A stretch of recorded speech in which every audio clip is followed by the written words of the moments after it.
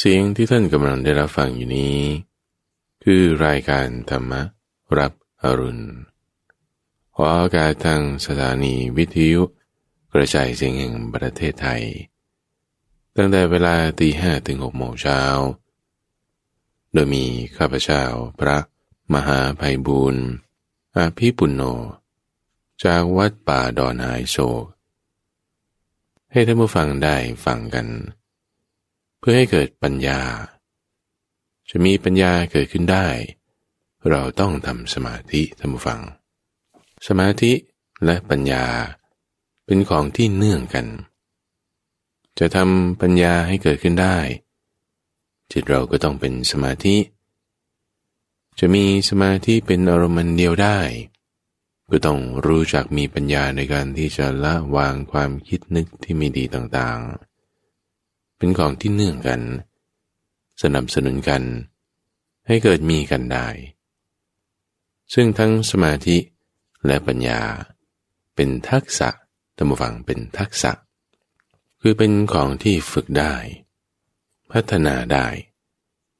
คือไม่ใช่ว่าคนที่โง่ดักดานแล้วก็จะโง่ดักดานอยู่อย่างนั้นตลอดไปทำเปลี่ยนแปลงไม่ได้หรือว่าคนที่ถ้าฉลาดอยู่แล้วไม่ได้รู้จักรักษาให้ดีจะโง่กลับก็ไม่ได้คนฉลาดบางทีก็กลับโง่ได้คนโง่บางทีก็กลับฉลาดได้เรามาเริ่มกันเลยทำจิตของเราให้เป็นสมาธิทำจิตของเราให้เกิดปัญญาด้วยการที่เริ่มตั้งสติคือการระลึกได้ตั้งขึ้นเอาไว้ให้เป็นตัวนำมาสติคือความระลึกได้ระลึกถึงสิ่งที่ทำจำคำที่พูดแล้วแม้นานได้ซ้ำอีกนะท่านผู้ฟังซ้ำอีกย้ำอีกนะท่านผู้ฟังย้ำอีกซ้ำๆย้ำนี่แหละมันจะให้เกิดความชำนาญจะเดินจะยืนจะนั่งจะนอนจะทำกิจการงานใดๆอยู่หรือว่านั่งเฉยๆก็ตามสติเนี่ยมันอยู่ในใจใจนั้นต้องมีสติเป็นที่แล่นไปสู่ถ้าไม่มีสติเป็นที่แล่นไปสู่ของใจของเรามันจะวุ่นวายถึงแม้นอนอยู่นิ่งๆนี่ถ้าใจวุ่นวายเดี๋ยวก็พลิกซ้ายเดี๋ยวก็พลิกขวาอยู่นิ่งไม่ได้นอนบนเตียงนุ่มๆเปิดแอร์เย็นฉ่ำมันร้อนรนเราร้อนเผารนเพราะด้วยราคะบ้างโทสะบ้างโมหะบ้างทำไมนอนหลับนี่ก็ไม่เป็นสุขต่อให้เตียงนุ่มอากาศเย็นบานไหนก็ตามใจนี้จึงต้องมีสติเป็นที่เล่นไปสู่เพราะว่าถ้าไม่มีสติเป็นที่เล่นไปสู่มันจะวุ่นวายไปตามเสียงที่ได้ยินผ่านทางหูไปตามสิ่งที่เห็นผ่านทางตาไปตามความคิดนึกที่เป็นธรรมารมณ์ที่รับรู้ผ่านทางใจอายตนะอินทรีย์ทั้ง5ช่องทาง6ช่องทางนี้ที่มันรวมมุ่งพุ่งเข้าสู่ใจนี่มันจะเป็นตัวที่ให้จิตของเราฟุ้งซ่านแส่สายออกไปได้จิตของเราที่อยู่ในช่องทางคือใจนี้จึงต้องมีสติตั้งขึ้นแล้วเราจะรักษาสติตั้งสติของเราได้ยังไงพระพุทธเจ้าของเราท่านฟังในวันแรกที่สอนเรื่องราวการตั้งสติขึ้นนี่สอนกับเราภิกษุปัญจวัคคีย์นี่ก็สอนให้ระลึก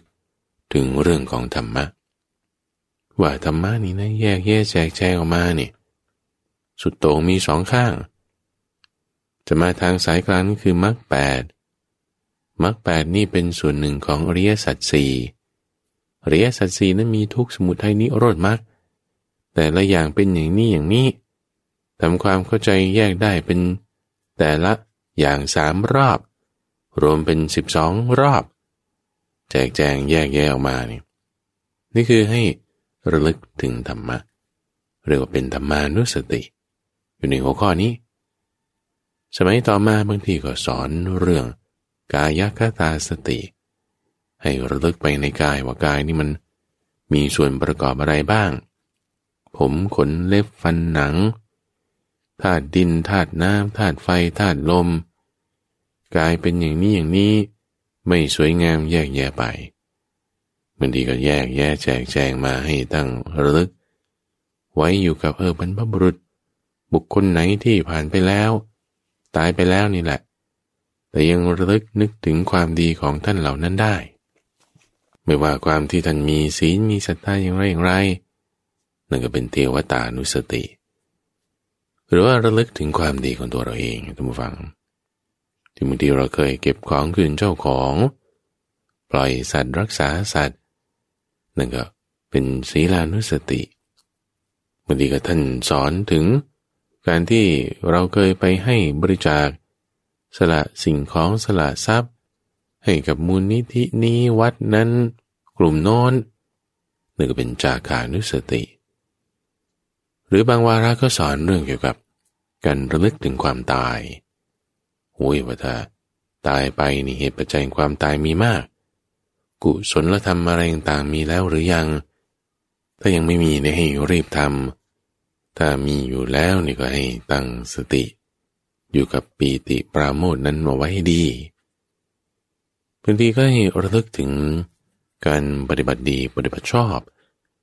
อาจจะเป็นของเราหรือของคนอื่นหรือของครูบาอาจารย์ใดๆก็ได้บางทีเรามีช่วงใดช่วงหนึ่งที่เราไปอยู่วัดปฏิบัติธรรมได้สมาธิอย่างนั้นอย่างนี้นึกถึงการปฏิบัติดีปฏิบัติชอบของตัวเองก็เป็นสังขานุสติหรือมาระลึกดูอ่านประวัติของครูบาอาจารย์ที่ท่านทำดีปฏิบัติดีมาอย่างไรอย่างไรนั่นก็เป็นสังขานุสติเหมือนกันสอนไว้หลายอย่างทุกฝัง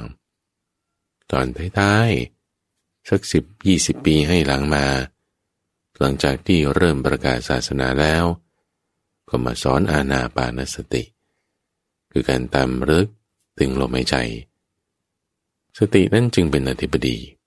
ให้เป็นใหญ่มาตามสายงานของสมาธิแล้วไปปัญญาในทุกๆขั้นตอนเราตั้งสติไว้ไม่ลืมหลงทำกายให้มีความสงบระงับไม่กระวนกระวายทำจิตให้ตั้งมั่นเป็นอารมณ์เดียวฝึกทำให้ดีทำอย่างต่อเนื่องทำอย่างติดต่อไม่ขาดสายทำมันทั้งวันเช้ากลางวันเย็นทำมันทุกที่เดินทางที่ทำงานที่บ้านที่โรงเรียนทำมันทุกขณะถ้าเรามีลมหายใจเข้าออกทำอย่างประณีตทำอย่างดีเป็นการฝึกท่านผู้ฟังซ้ำๆย้ำๆนั่นแหละมันจะดี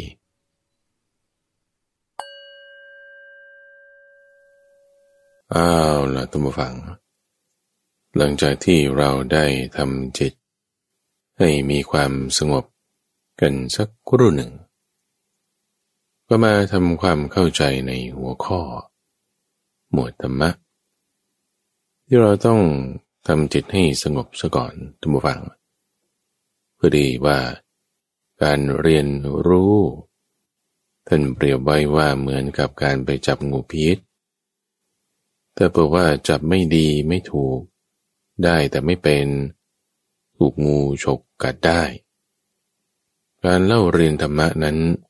จึงต้องมีความระมัดระวังโดยการตั้งจิตที่จะไม่ไปข่มขีบุคคลอื่นหรือยกตนเองขึ้นหรือหลงเพลิดเพลินไปในความรู้ความเรียนต่างๆแต่เพื่อที่จะกำจัดกิเลสในจิตใจของเราจะทำนั้นได้สมาธินี่แหละมันสำคัญให้จิตใจของเรามีสมาธิตั้งอยู่ดี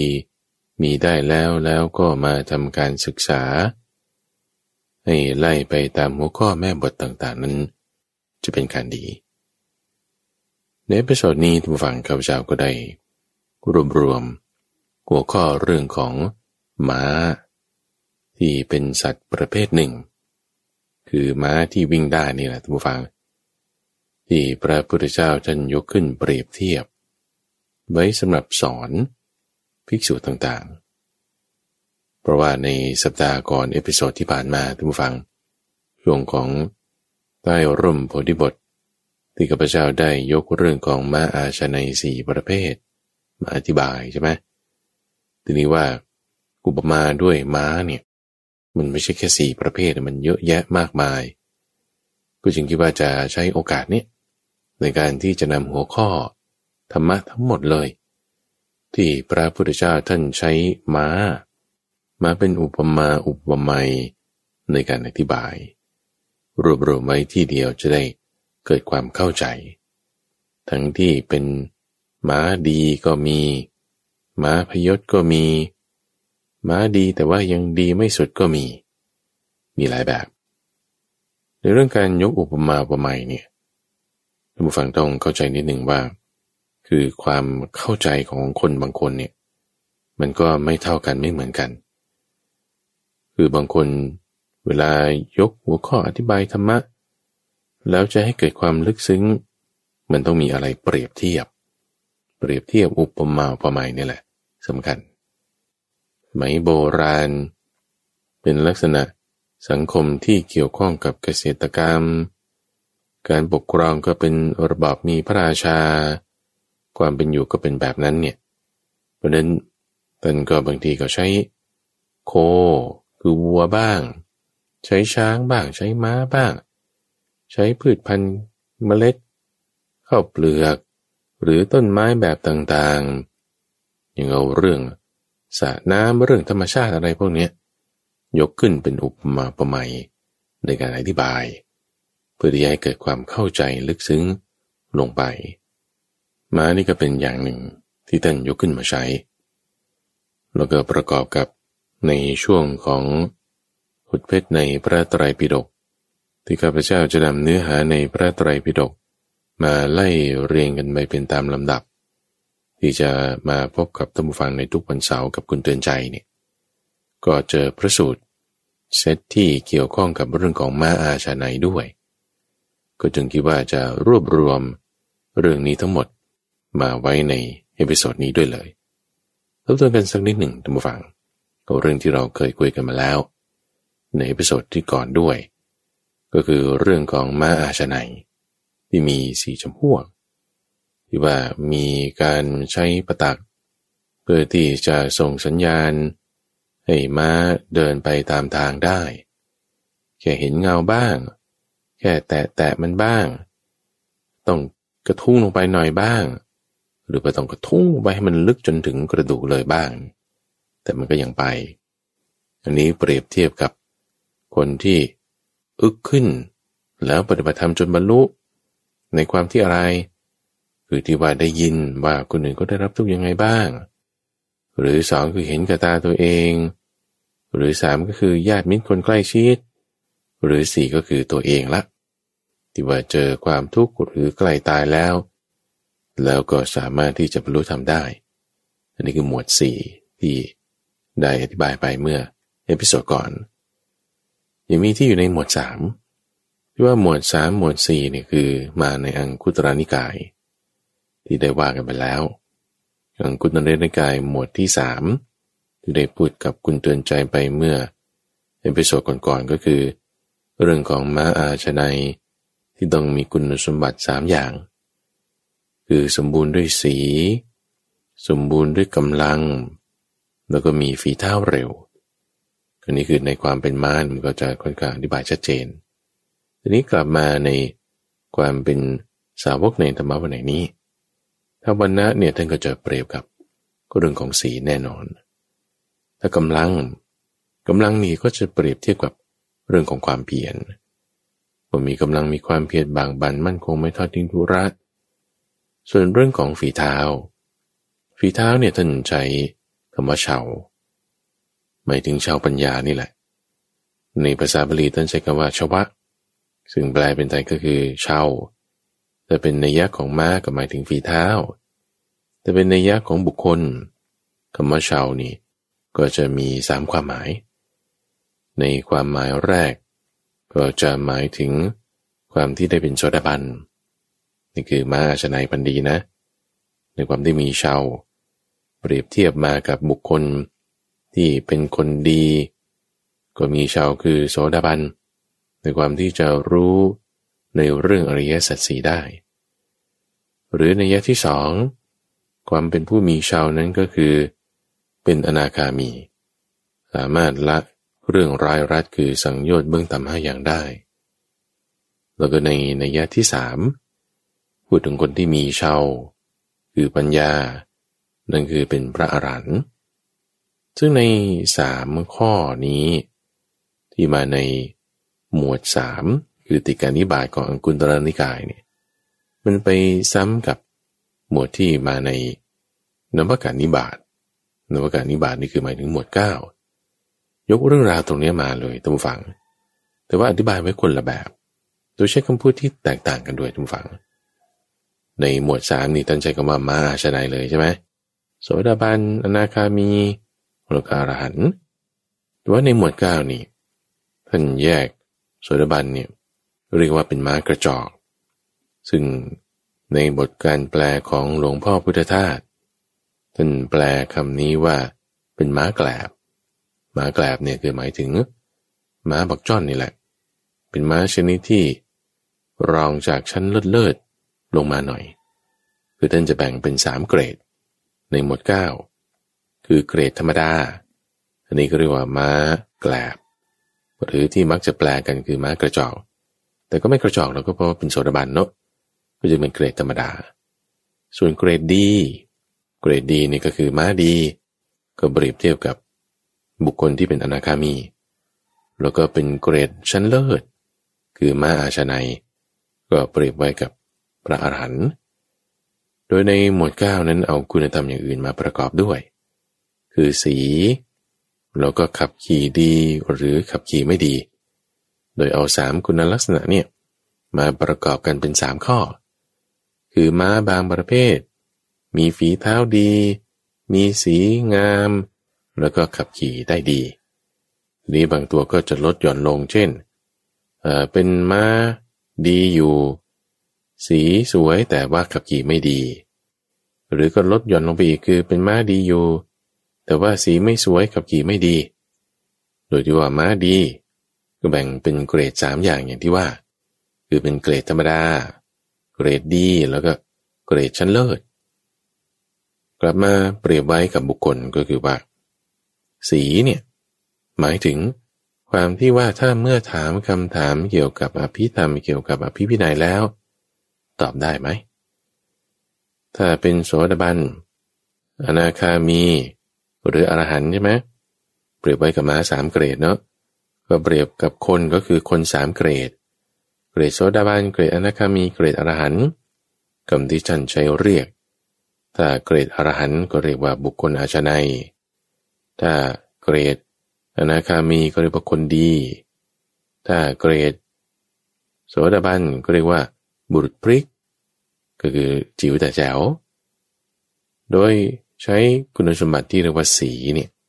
เปรียบเทียบกับบุคคลก็คือถามคำถามเรื่องอภิธรรมถามคำถามเรื่องอภิวินัยแล้วตอบได้ไหมถ้าสีสวย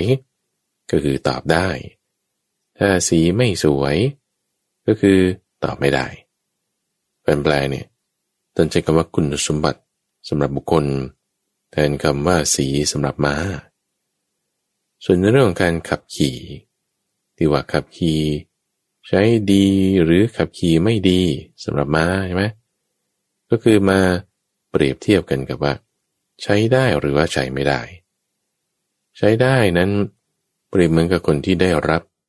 พวกปัจจัย4คือมีจีวรเสนาสนะบิณฑบาตยารักษาโรคพวกนี้ปัจจัยที่ดำรงเกี่ยวกับการดำเนินชีวิตถ้ามีได้นั่นก็คือใช้ได้ถ้าไม่ค่อยมีไม่ค่อยได้นั่นก็เปรียบเหมือนคนที่ยังใช้ไม่ได้อันนี้คือยกเปรียบเทียบกลับมาในเรื่องของม้าเปรียบเทียบกับบุคคล3จำพวกอันนี้คือในรายละเอียดที่แตกต่างกันระหว่างหมวด3กับหมวด9ในหัวข้อเรื่องของอุปมาด้วยม้าที่ยกมาแจกแจงในที่นี้ถ้ามีอีกต้องฟังในหมวดที่4 นี่คือในอังคุตรนิกายหมวดที่4เขาเรียกว่าจตุกนิบาตไม่มีเรื่องที่เกี่ยวกับเกษีคนฝึกม้าทุกฝั่งที่เขาจะเป็นอาจารย์ชั้นฝึกม้า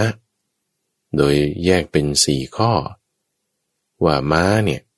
ที่ฝึกได้เนี่ยมันก็จะต้องมีวิธีการฝึกด้วยละมุนละม่อมบ้างด้วยวิธีรุนแรงบ้างแล้วก็ด้วยทั้งวิธีรุนแรงและละมุนละม่อมรวมกันบ้างหรือในข้อที่4คือถ้าฝึกไม่ได้ก็ฆ่าทิ้งเสียพระพุทธเจ้าก็อธิบายเหมือนกันว่าในธรรมะวินัยนี้ก็เหมือนกันนะการฝึกคนก็ถ้าฝึกได้โดยวิธีละมุนละม่อมก็มีวิธีรุนแรงก็มีแล้วก็ทั้งสองวิธีละมุนละม่อมและรุนแรงรวมกันก็มีโดยวิธีละมุนละม่อมนี่ก็คือพูดถึงอานิสงส์ผลของความดีที่ทำแล้วจะออกมาดียังไงอันนี้คือวิธีละมุนละม่อมส่วนวิธีรุนแรงก็คือตรัสถึงโทษของอกุศลว่าจะทำแล้วไม่ดีจะไปตกนรกอย่างนี้อันนี้คือวิธีรุนแรง2อย่างรวมกันคือต้องบอกทั้ง2ทางส่วนถ้าไม่ได้3วิธีนี้ก็ฆ่าทิ้งเสียคำว่าฆ่าทิ้งเสียนี่คือหมายถึงการไม่บอกไม่สอนไม่กล่าวไม่ยุ่งด้วยตัดออกจากหมู่แบบนี้นี่คือวิธีการฝึกเปรียบเทียบกับการฝึกม้าของอาจารย์ผู้ฝึกม้าชื่อเกษีในหมวด4ก็ยังมีอีกข้อหนึ่งดูฟังที่เกี่ยวกับม้าอาชาไนยโดยได้ตรัสถึงหัวข้อนะที่ท่านยกขึ้นก็คือคุณสมบัติของม้าที่คู่ควรแก่พระราชาจะใช้สอยคือคำเนี้ยท่านยกขึ้นมาตั้งแต่ในหมวด3แล้วคือถ้าเราจะเอาคำนี้เลยนะที่ว่าม้าอาชาไนยตัวเจริญที่เป็นเหมือนกับองค์อวัยวะของพระราชาจัดได้ว่าเป็นราชพาหนะนี่เลยมาตั้งแต่หมวด3เมื่อสักครู่นี้หมวด4ใช่ไหมก็เพิ่มเรื่องของสวดทรงเข้าไปด้วยคือ1วรรณะคือสี2กำลังคือพละ3คือเชาหมายถึงฝีเท้าแล้ว4ก็คือสวดทรงคือโดยความเป็นม้าอธิบาย4ข้อนี้ก็ค่อนข้างจะชัดเจนนี้เปรียบเทียบกลับมาในความเป็นสาวกในธรรมะวินัยนี้ที่ว่าวรรณะอย่างที่ว่าคือศีลที่ว่าด้วยพละอย่างที่ว่าคือความเพียรที่ว่าด้วยเชาหมายถึงฝีเท้าในที่นี้ท่านยกคุณธรรมของโสดาบันคือความที่รู้อริยสัจได้คืออย่างน้อยๆก็ต้องเป็นโสดาบันถ้าเราย้อนกลับไปเมื่อสักครู่ที่ข้าพเจ้าอธิบายในหมวด3คุณธรรมว่าถึงพร้อมด้วยเชามีชวะมีฝีเท้าเนี่ยถ้าจะให้มันดีขึ้นไปก็อนาคามีก็มีอรหันต์ก็ยังมีส่วนในข้อที่เพิ่มเติมในที่นี้คือสวดทรงนี่หมายถึงการที่ว่าได้ปัจจัย4ซึ่งมันก็จะมาลงรับกันกับในหมวด9ที่พูดไปเมื่อสักครู่หมวด9ที่พูดไปเมื่อสักครู่คือความที่ขับขี่ได้ดีหรือขับขี่ไม่ได้ดีส่วนในหมวดที่4นี้ท่านพูดถึงความที่มีสวดทรงแต่ว่าเปรียบเทียบกับบุคคลแล้วหมายถึงปัจจัย4อย่างเดียวกันที่ข้าพเจ้ากระโดดไปกระโดดมาเนี่ยท่านฟังปฏิบัติให้ท่านผู้ฟังนี่ได้เกิดความเข้าใจแล้วก็เพ่งจิตจดจ่อตามไปว่าอ๋อในหมวด3ท่านว่าอย่างนี้หมวด4เปรียบเทียบไว้เพิ่มข้อนี้มาเป็นเหมือนหมวด9ในข้อนั้นแต่ใช้คำแตกต่างกันนี่อันนี้จะทำให้เราสามารถที่จะเข้าใจถึงความสอดคล้องลงรับกันของธรรมะที่ว่าพระพุทธเจ้าเนี่ยท่านตั้งแต่คืนที่ตรัสรู้จนถึงคืนที่ปรินิพพานนี่ท่านสามารถที่จะกำหนดบทเพลงชนะสอนบอกแล้วทั้งนัยยะและอรรถะทั้งพยัญชนะด้วยสามารถที่จะให้ลงรับกันไม่เคลื่อนคล้อยแยกแตกจากกันเป็นไปโดยประการอื่นคำแรกยังไงคำหลังก็ลงกับคำแรกได้ไม่ใช่เป็นแตกต่างกันนี่คือความสามารถของท่านอันนี้ก็เป็นเครื่องพิสูจน์อย่างหนึ่งถ้าไม่อีกในหมวดที่5คือนี้ทำความเข้าใจสักนิดหนึ่งนะท่านฟังว่าที่ยกอุปมาเรื่องม้าขึ้นมาเนี่ยคือข้าพเจ้าก็ไล่มาตามคัมภีร์ในที่นี้เรากำลังพูดถึงคัมภีร์อังคุตรนิกายอยู่ก่อน เราก็จะค่อยส่วนไหนเหมือนกันอาจจะดึงอุปมาอุปไมยที่อยู่ในคัมภีร์อื่นๆมาแทรกบ้างอาจจะข้ามข้อบ้างกลับมาให้ไล่เรียงกันบ้างอย่างนี้แต่แม้ในตอนนี้เราอยู่ในหมวดที่5ก็เรียกปัญจการนิบาตในหมวดที่5นี้ท่านก็ได้พูดถึงเรื่องของม้าอาชนัยโดยเปรียบเทียบไว้กับภิกษุที่มีสมาธิประกอบด้วยองค์5อย่างซึ่งก็คือหมายถึงฌานที่4แล้วก็รวมถึงสัมปชัญญะในฌานสมาธินั้นๆ5อย่างนี้รวมกันแล้วสามารถที่จะบรรลุธรรมได้สามารถที่จะน้อมจิตไปเพื่อที่จะทำให้แจ้งซึ่งธรรมะที่ควรทำให้แจ้งได้นั่นคือหมายถึงการบรรลุธรรมนั่นเองบทเพียรชนะตรงนี้ในความที่ว่าสามารถน้อมจิตไปเนี่ยมักจะเอามาเปรียบเทียบกันกับม้าอาชนัยพันธุ์ดีที่เขาเอาเทียมขึ้นรถแล้วอาจารย์ผู้ฝึกสอนก็เป็นอาจารย์ชั้นเก่งชั้นดีแค่ยกประตักขึ้นเป็นสัญญาณมันรู้แล้วมันต้องไปด้วยความเร็วเท่านี้ไปทิศทางนี้เลี้ยวนี้หรือไม่เลี้ยวนี้นี่มันจะรู้ได้เหมือนกับว่าจิตของคนที่มีสมาธิประกอบด้วยคุณธรรม5อย่างนี้แล้วเนี่ยสามารถที่จะพาไปให้ถูกทางไปถึงที่หมายได้นี่คือเปรียบเหมือนม้าที่ฝึกดีแล้วอุปมาที่ยกมาม้าที่เอาเทียมรถอาจารย์ก็แค่ยกประตักเนี่ยนอกจากเอาใช้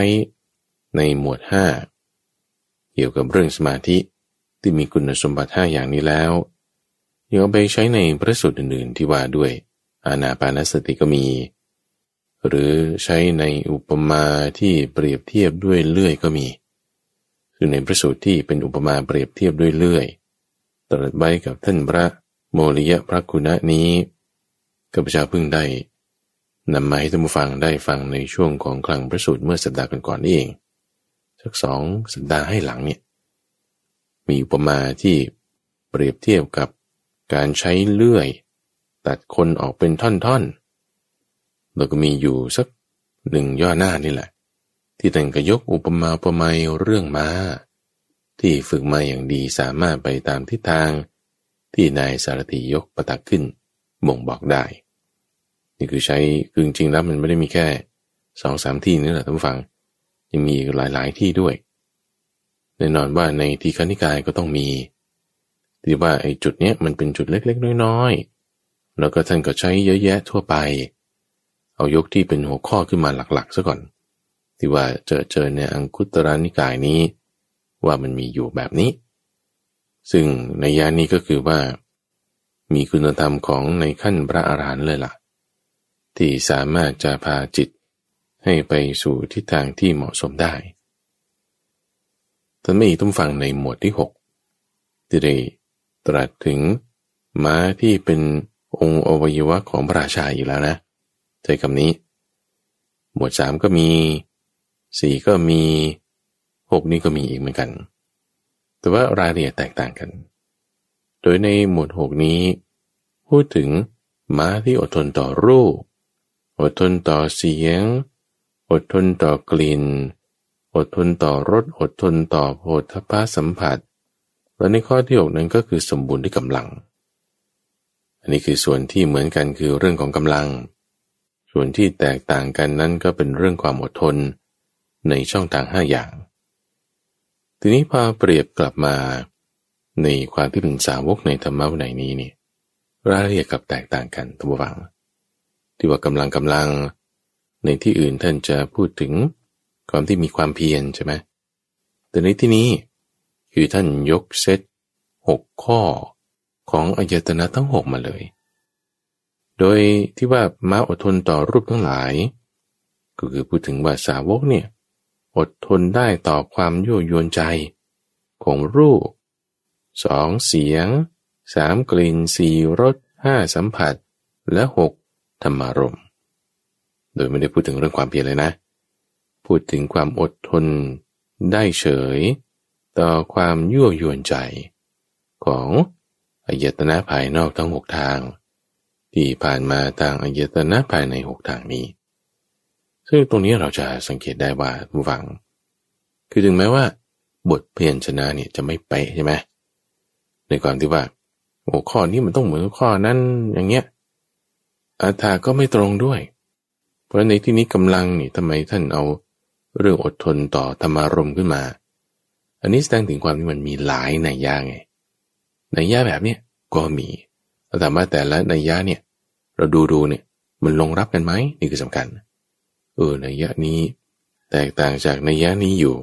แต่ว่ามันก็ลงรับกันได้นี่คือสำคัญความที่มันลงรับกันได้เนี่ยเป็นความสามารถของภควาที่ผมฟังแปลว่าผู้จำแนกแจกธรรมสามารถแจกแจงธรรมะให้เข้าถึงรายละเอียดได้หลายอย่างหลายนัยยะทั้งบททั้งพยัญชนะทั้งอรรถะด้วยนี่ตัวอย่างเราเห็นอยู่แบบนี้แล้วก็อีกอย่างหนึ่งต้องฟังลักษณะที่เรากำลังศึกษาอยู่เนี่ยเป็นการศึกษาที่เอาหลายๆพระสูตรเรื่องราวจากหลายๆวาระหลายๆตำราคัมภีร์เนี่ยมารวบรวมกันนี่นะ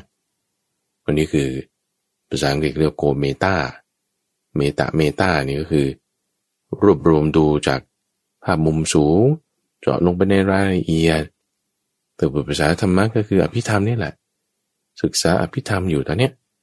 หัวข้อนั้นมาเกี่ยวข้องกับอันนี้เปรียบเทียบกับจุดนั้นแล้วแตกต่างกันอย่างนี้เหมือนกันอย่างนั้นนัยยะแบบนี้นี่โดยใช้หัวข้อเรื่องของม้ามาเป็นอุปมาอุปไมยเปรียบเทียบเอามาถึงจุดนี้ตรงฝั่งเราทบทวนสักนิดหนึ่งหัวข้อหลักๆที่เราต้องทบทวนนะคือตอนนี้เราพูดถึงม้าดีๆทั้งนั้นเลยม้าอาชาไนม้าพันธุ์ดีม้าเกรดปานกลางไล่มาจากโสดาบันไปจนถึงอรหันต์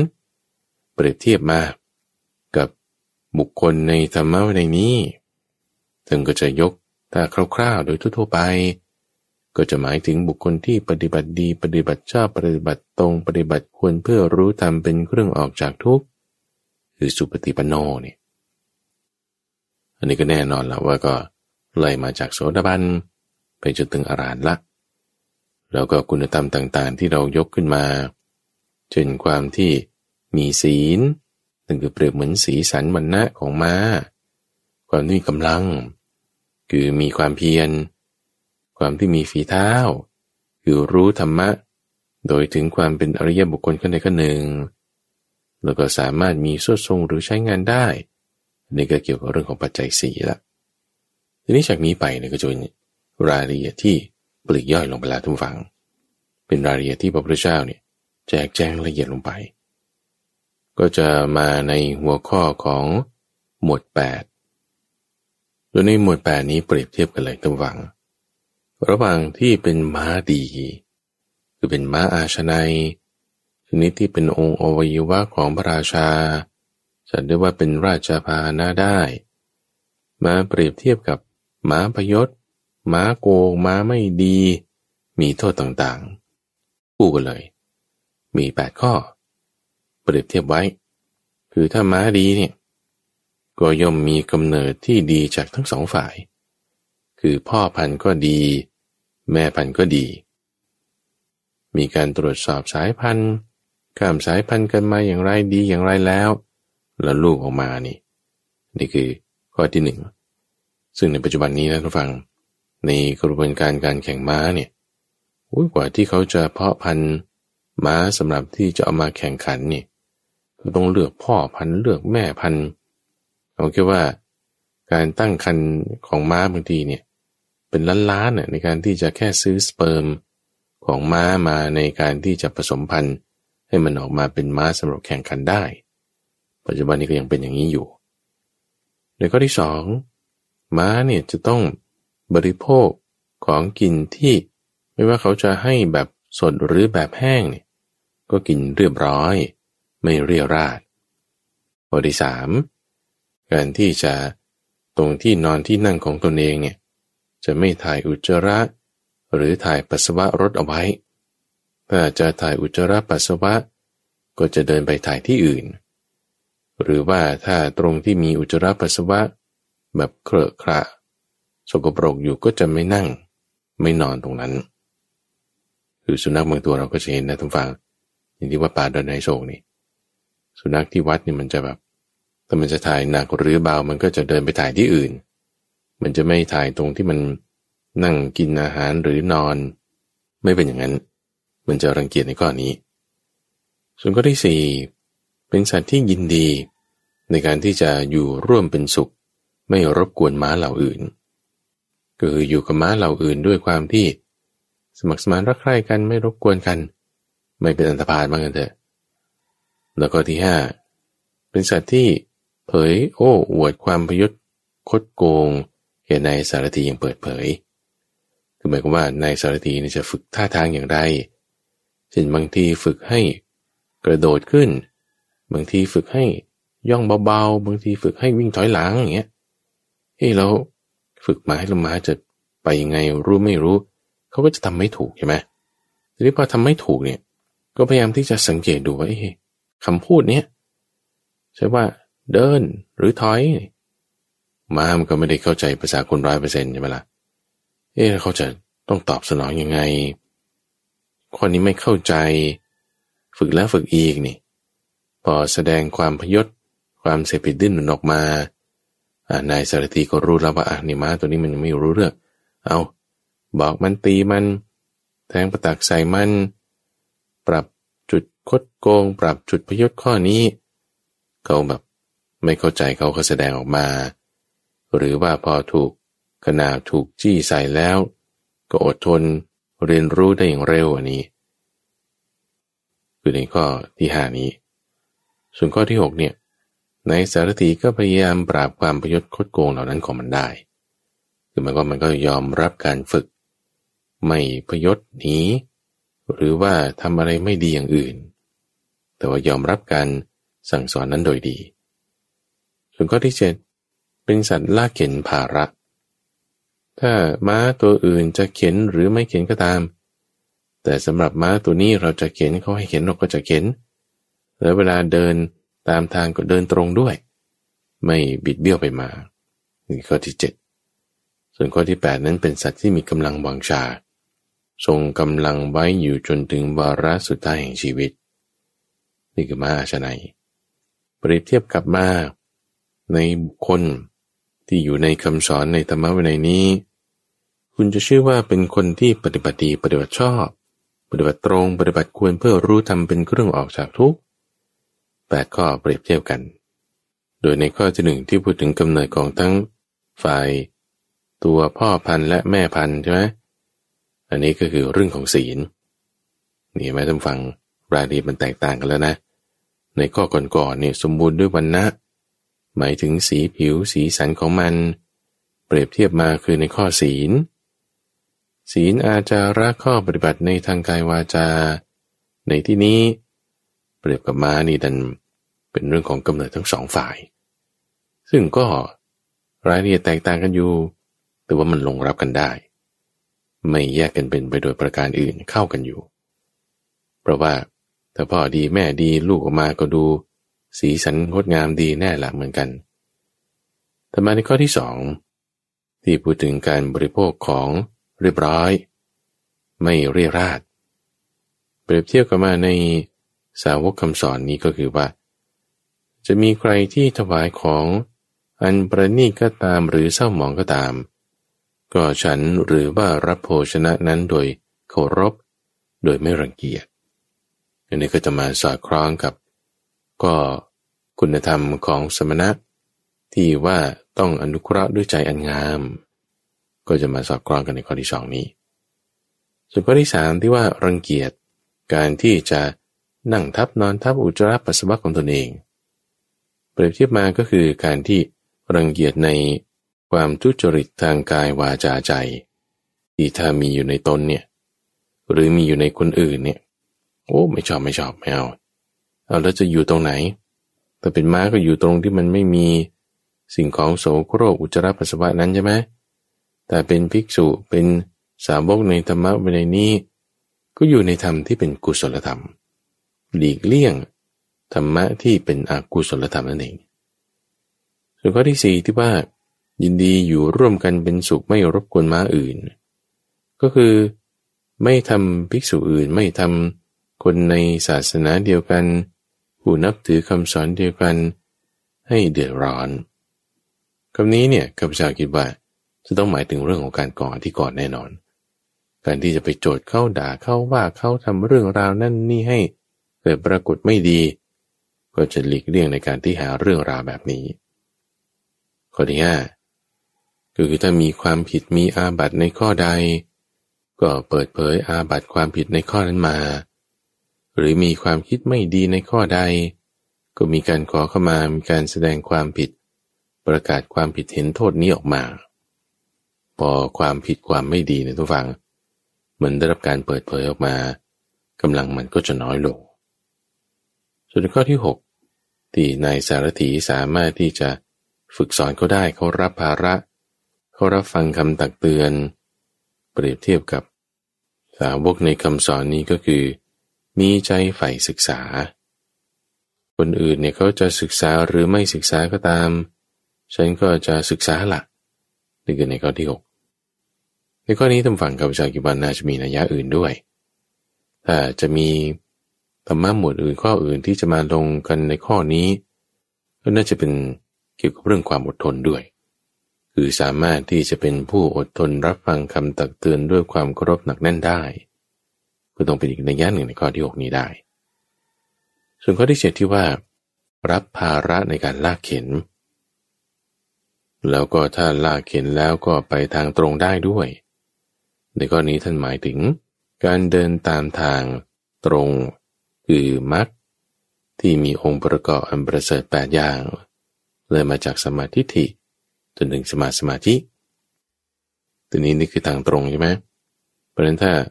กลับมาในข้อเมื่อสักครู่เนี่ยที่ว่ารับภาระลากเข็นม้าตัวอื่นจะเข็นหรือไม่เข็นก็ตามฉันก็จะเข็นถ้าจะมาลงกับในข้อที่6เมื่อสักครู่ก็คือได้เหมือนกันว่าคนอื่นจะศึกษาหรือไม่ศึกษาก็ตามฉันจะศึกษาฉันจะรับภาระนี้นี่ก็ลงกันได้เหมือนกันส่วนในข้อที่8ท่านฟังที่ว่ามีกำลังวังชาจนถึงวาระสุดท้ายของชีวิตเปรียบเทียบมาถึงสาวกในธรรมะในนี้ก็คือว่า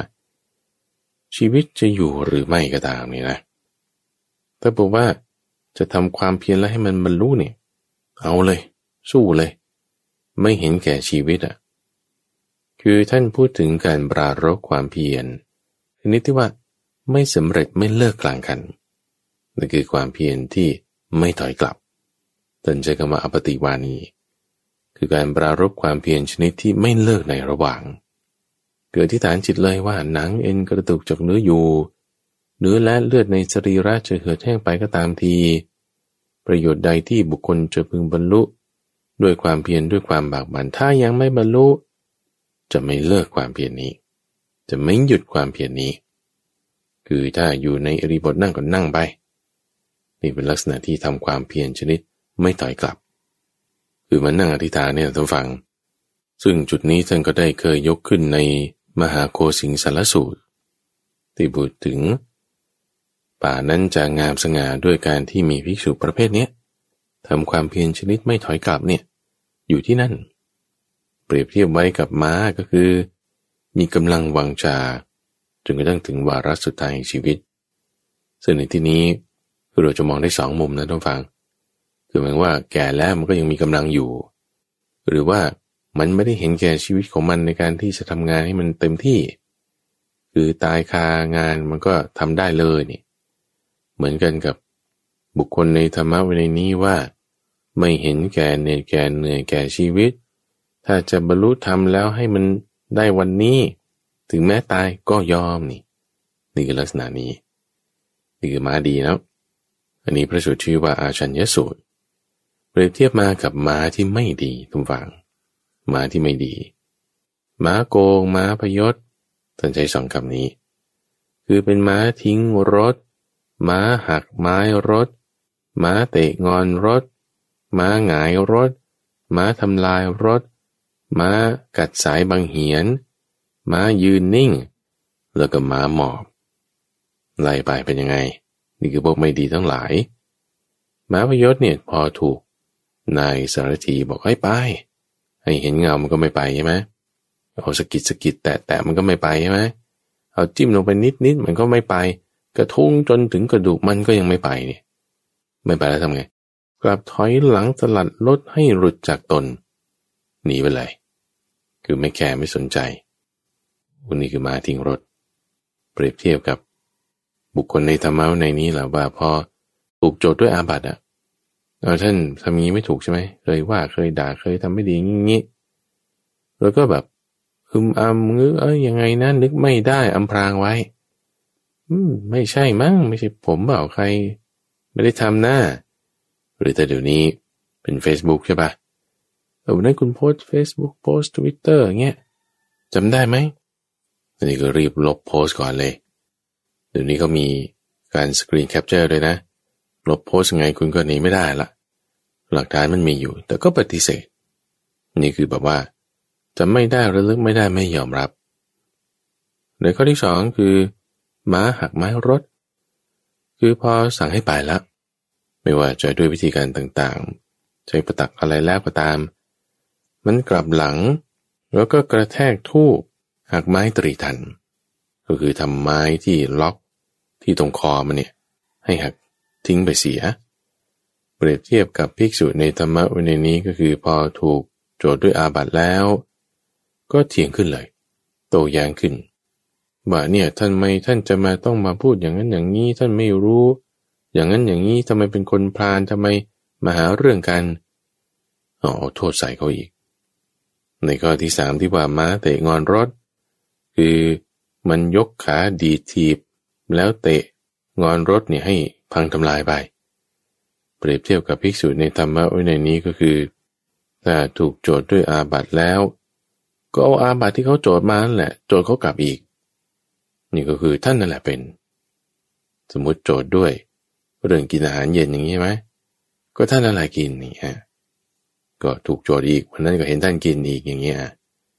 เรื่องกันในข้อที่สี่ที่ว่าม้าหงายรถก็คือม้าตัวนี้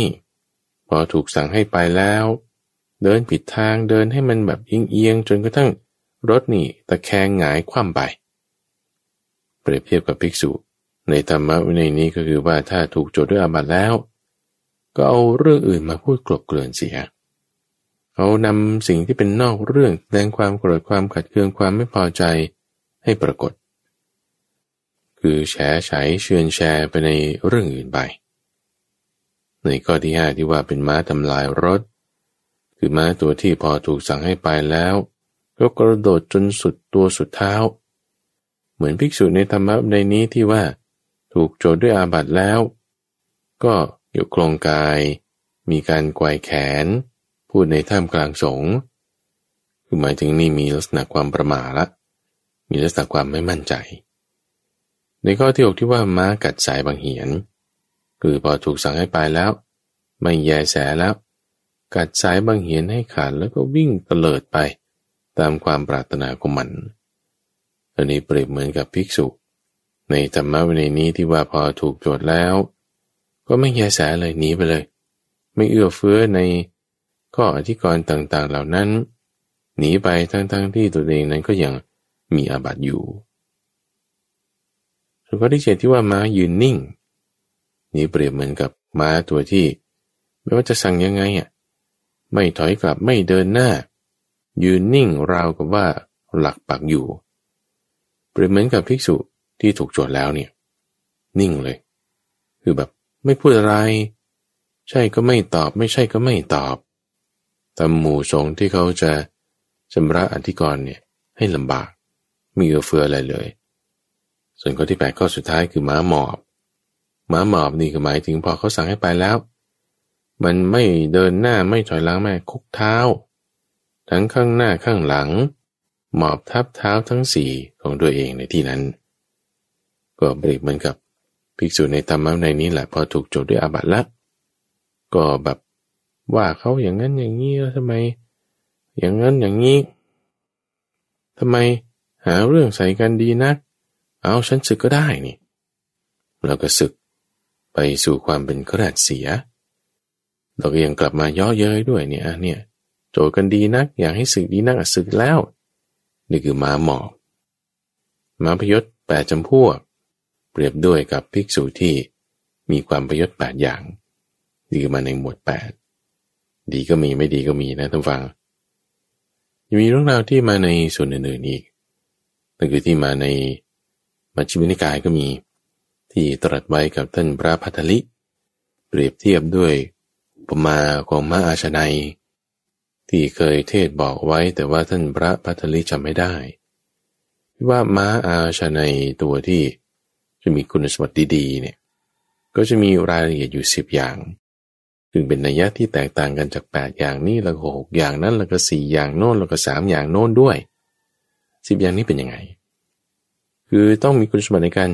กระโดดขาแยกแพร่วขึ้นพร้อมกันทั้ง4ขาอันนี้คือเหมือนกับว่าม้าเนี่ยเวลามันตกลงไปสู่ที่เกือบดักแล้วบางทีเขาก็จะมีคนที่ขึ้นมาจากหลุม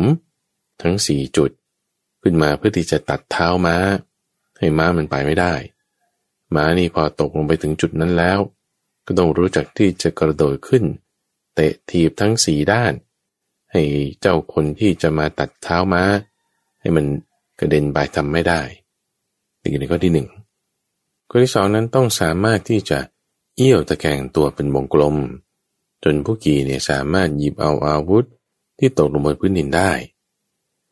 นี่ต้องทั้งความเร็วต้องทั้งจังหวะด้วยข้อที่3นั้นต้องสามารถวิ่งจดแตะปลายกีบได้จนไม่เกิดเสียง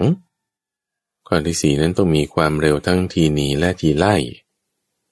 ข้อที่5นั้นต้องไม่กลัวต่อเสียงอึกทึกทุกชนิดข้อที่6นั้นต้องรู้คุณค่าของพระราชามีเรื่องเล่ากันมาตรงฝั่งในข้อนี้ก็คือว่าพระราชาเนี่ยได้ม้าอาชนัยตัวนี้มาแล้วดีมากๆเลยก็ขับมันขี่มันไปที่นั่นที่นี่จนไปถึงจุดหนึ่งเนี่ยที่จะเป็นริมลำธารที่จะลุยข้ามไปได้จะบังคับม้าให้ข้ามไปนี่ม้าไม่ยอมไปครั้งที่1ครั้งที่2ครั้งที่3ปุ๊บมันไม่ไปถอยกลับมาตลอดทำไมม้านี่ว่าดีทำไมตอนนี้มันไม่ดีไม่ยอมไปเลยเรียกอาจารย์ฝึกม้ามาอาจารย์ฝึกม้านี่มาดูลักษณะนั่นนี่แล้วก็บอกว่าเอาท่านครับท่านให้จับหางมันยกขึ้นแล้วก็บังคับให้มันไปดูมันไปไหมพอจับหางมันยกขึ้นตอนนั้นแหละมันยอมไปโดยดีอาจารย์ฝึกม้าบอกม้าตัวนี้เป็นม้าที่รู้คุณของพระราชารู้ว่าพระราชาเนี่ยแต่งองค์ทรงเครื่องเต็มยศแบบนี้ถ้าเดินลุยไปน้ำแบบนี้ความลึกเท่านี้เนี่ยหางของมันเนี่ยมันจะโดนน้ำและบางทีมันจะมาเปียกโดนเครื่องแบบพระราชาได้มันก็จึงไม่ไปพอยกหางมันขึ้นแล้วมันรู้ว่าพระราชาจะไม่เปียกด้วยความที่หางของมันไม่โดนน้ำแล้วมันก็จึงไปให้นี่รู้คุณค่าของพระราชาแบบนี้ส่วนในข้อที่7ที่ว่าทำตัวให้สมกับเป็นวงของพระยาม้าคือจะเอาคุณสมบัติในข้อก่อนๆที่ข้าพเจ้าพูดไว้ไม่นอนนั่งทับอุจจาระปัสสาวะของตนเองกินอะไรก็ให้มีความเรียบร้อยนี่เป็นวงของพระยาม้าข้อที่8นั้นในความเร็วเป็นเลิศข้อที่9ในความเป็นยอดม้าข้อที่10ในความที่ควรแต่ฟังคำอันนิ่มนวล10ข้อนี้เปรียบเทียบกับอะไรเปรียบเทียบกับสัมมัตตะ10อย่างสัมมัตตะ10อย่างก็คือมรรค8บวกเข้ากับอีก2อย่างคือสัมมาญาณะและสัมมาวิมุตติในลักษณะที่แต่ละข้อเนี่ยเป็นขั้นอาเสขะขั้นอาเสขะนี่หมายถึงคุณบรรลุเป็นพระอรหันต์แล้วในความที่คุณเป็นพระอรหันต์เนี่ยคุณก็ยังปฏิบัติตามมรรค8ด้วยมรรค8ของคุณสัมมาญาณะสัมมาวิมุตติอีก10อย่างนี้ในขั้นของบุคคลที่เป็นพระอรหันต์ปฏิบัติแล้วนี่คือ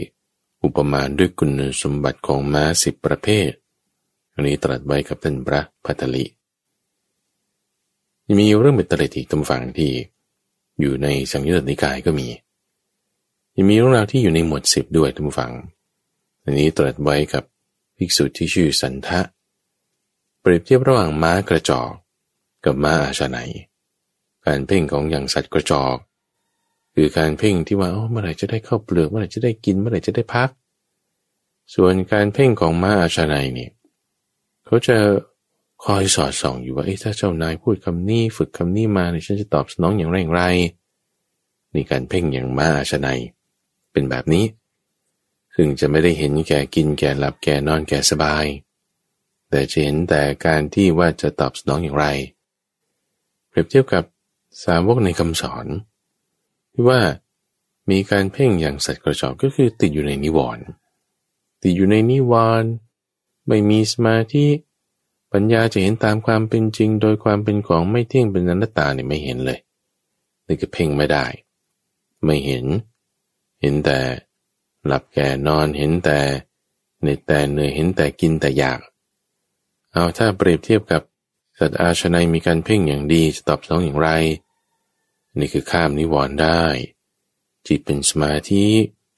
เห็นผลในขั้นสูง2 สามัญญผลคือปัญญาเห็นความไม่เที่ยงเป็นอนัตตาแล้วปล่อยวางได้หมดนี่คือเป็นอาชนัยจะมีเรื่องราวเป็นตระอีกท่านฟังอุปมาเกี่ยวกับม้านี้ไม่ว่าจะเรื่องที่อยู่ในสังยุตตนิกายเปรียบเทียบว่าม้าดีเนี่ยจะต้องรู้จักหลบแส้ได้หลบแส้นี่หมายถึงมันพยายามจะทำตัวในลักษณะที่ไม่ให้ถูกลงประตักไม่ให้ถูกตีเพราะมันรู้สึกถึงความที่ว่าถูกตีนั้นเป็นเสนียดจันไรมันก็พยายามจะทำตัวให้ดีเปรียบเทียบกับภิกษุในธรรมะวินัยนี้หรือสาวกที่ว่าจะปฏิบัติตามคำสอนมีความเคารพยำเกรงในพุทโธธัมโมสังโฆปฏิบัติให้ดีเลยไม่ต้องให้คนอื่นมาเตือนมาด่าว่าทำไม่ดีอย่างนั้นอย่างนี้ไม่มีเลยแล้วก็ในข้อสุดท้ายได้เคยบอกไว้กับพราหมณ์ที่ลูกเขาไม่เลี้ยงดูไม่ดูแลแล้วพ่อนี่มีเงินมีทองแล้วก็แบ่งให้ลูกสุดท้ายภายหลังนี่ลูกนี่กลับเชื่อคำของภรรยาไม่ดูแลพ่อผัวให้ดีท่านก็เลยเปรียบเทียบว่าเหมือนกับม้าแก่ที่พอมันทำงานอะไรไม่ได้แล้วเจ้าของก็ปล่อยทิ้งไม่ดูแลไม่รักษามันเลยพอได้ยินความข้อนี้ลูกๆนี่เกิดระลึกได้เห็นโทษในข้อนี้เห็นอุปมาในข้อนี้แล้วก็จึงรับพ่อนี่มาอยู่ด้วยดูแลอย่างดีในที่สุดอันนี้คือเรื่องราวอุปมาอุปไมยที่เกี่ยวกับม้าทั้งหลายท่านฟังที่ยกมาในที่นี้ให้ได้เห็นถึงความสามารถของพระพุทธเจ้าของเราละคือว่าท่านนั้นโอ้โหได้ยกเรื่องราวต่างๆมากมายเลยแตกต่างกันในบริบทบ้างอรรถะบ้างพยัญชนะบ้างเหตุเดิมมาบ้างแล้วก็มีความสอดคล้องกันในเรื่องนัยยะต่างๆความหมายต่างๆแบบที่ว่ามานี้ผมว่าท่านฟังคงจะได้รับความรู้ได้รับข้อสังเกตต่างๆแล้วทำปัญญาให้มีเกิดขึ้นต่อไปในช่วงของใต้ร่มโพธิบทนั้นจะมาพบกับท่านผู้ฟังเป็นประจำในทุกวันพุธตั้งแต่เวลา 5:00 ถึง 6:00 น.ทั้งสถานีวิทยุกระจายเสียงแห่งประเทศไทยโดยมีข้าพเจ้าพระมหาไพบูลย์อภิปุณโญจากวัดป่าดอนไฮโซเป็นผู้ดำเนินรายการแล้วพบกันใหม่ในวันพรุ่งนี้เจริญพร